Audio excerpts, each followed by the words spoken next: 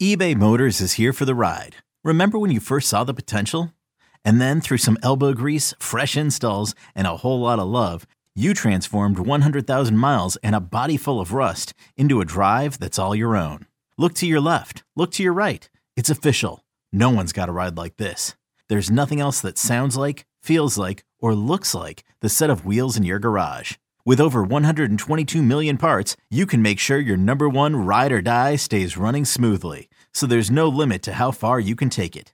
Brake kits, turbochargers, engines, exhaust kits, roof racks, LED headlights, bumpers, whatever your baby needs, eBay Motors has it. And with eBay Guaranteed Fit, it's guaranteed to fit your ride the first time, every time, or your money back.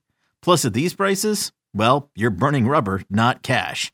Keep your ride or die alive at ebaymotors.com. Eligible items only. Exclusions apply. You could spend the weekend doing the same old whatever, or you could conquer the weekend in the all-new Hyundai Santa Fe. Visit HyundaiUSA.com for more details. Hyundai, there's joy in every journey. Any of these. All right, so we got Le'Veon Bell signing with the Chiefs. If you have Bell, you're happy with this, right? He could have gone to Miami, potentially become the workhorse there over Myles Gaskin. That probably could have happened relatively easily, but, you know, the offense itself probably isn't as good as the Chiefs, right? Obviously, Clyde Edwards-Helaire, if you have him, you're not happy, right? Because we know that Edwards-Helaire's volume is going to go down. And, you know, he wasn't getting it done for you anyway. His volume, for me, he was fine. It's just that the touchdowns were lacking, right? And those touchdowns would have came if the volume kept up. Now, Le'Veon Bell is not going to play this week, so you have Clyde Edwards-Helaire for this one more week as the guy, as Darrell Williams, who comes in on third downs and passing situations. But it doesn't matter because CEH still gets 6-7 targets a game, which is fine. But Le'Veon Bell is going to eat into Clyde Edwards-Helaire's touches. It's just a matter of how much. Now, I'm not comparing Clyde Edwards-Helaire to Damian Williams, okay? But Damian Williams arguably did do a better job in this offense. Now that we've seen 5 weeks of Clyde Edwards-Helaire, you can argue that, you know, Damian Williams was doing his thing. Because in the games where he saw 65% of snaps, he was killing it for fantasy. He was averaging 25 fantasy points per game with the Chiefs and with Patrick Mahomes. So you could say that he has underwhelmed, right? Now Andy Reid last year brought in LaShawn McCoy and initially gave him a workload in that first week that he was with the team. Now, LaShawn McCoy fumbled that opportunity away, literally. And it was very likely that LaShawn McCoy would have had a much, much bigger role last year if he didn't have those problems. Now, Le'Veon Bell is not LaShawn McCoy. LaShawn McCoy was legit washed. Le'Veon Bell is not at that level just yet. Now, Le'Veon Bell didn't sign with the Chiefs because he wants to coast his way to a championship.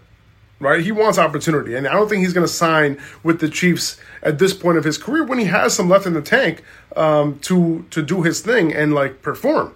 Right? He wants those stats. He wants to, you know, prove people wrong. Right? He doesn't want Adam Gase to win. Right? He doesn't want Adam Gase to be proved right. You know what I'm saying? So, like, he's going to get opportunity. And I'm sure he was promised a lot of that. So, I'm not saying that he's going to come in and just completely take over the backfield, but he's going to get his touches. I think in week 7, when he makes his debut, I can see him getting 10 touches in that game and potentially growing from there. Clyde Edwards-Helaire is a rookie still, and there's going to be things that Andy Reid's going to like, you know, out of Le'Veon Bell that he's just not getting right now from Clyde Edwards-Helaire. He's probably going to evolve him more in the pass game. He might get those goal line looks, those short yardage looks, and get some looks in between the tackles as well. So he can kind of do it all, and he's going to get opportunity. He could end up as a PPR RB2. Now, if you have Clyde Edwards-Helaire, it sucks, yes, because he doesn't have the same upside that he had, you know, before. And, you know, those touchdowns were coming at some point. He's still going to be startable, hopefully, for the foreseeable future, right? Like, you kind of start him as like an RB2. You know, you kind of hope that it goes his way. Hopefully this becomes, you know, a situation where both running backs are startable. But if I had to guess who I think the 1A is going to be in 4 weeks, I think it's going to be Le'Veon Bell. And I think that's why they signed him. If Clyde Edwards-Helaire was absolutely just killing it like Kareem Hunt was a couple years ago, you think they would sign Le'Veon Bell? I don't think so. If they were super happy with Damian Williams last year, you think they would have signed LaShawn McCoy? I don't think so. And that was before the season started, right? And this is 5 weeks into the season where they have a decent sample size of what, of what CH looks like. And they're still bringing in Darren Williams on third downs. You think Darren Williams is going to play third downs anymore? So if I have a panicked Clyde Edwards-Helaire, manager in my league, I'm trading for Clyde Edwards-Helaire because I want depth. And there isn't that many options on a great offense, potentially getting 15 touches every week. You know what I'm saying? Even with Bell there, potentially Clyde Edwards-Helaire can get 12 to 15 touches a week. And on a great offense, those touches mean more. So if someone's completely panicking, I'm buying low if I need a running back. And if you have Bell and people in your league are like, oh my goodness, you got an RB1 out of nowhere. Oh man, I'll be like, I'll sell him to you if you want him. What you got? Field offers. You never know what you're going to get.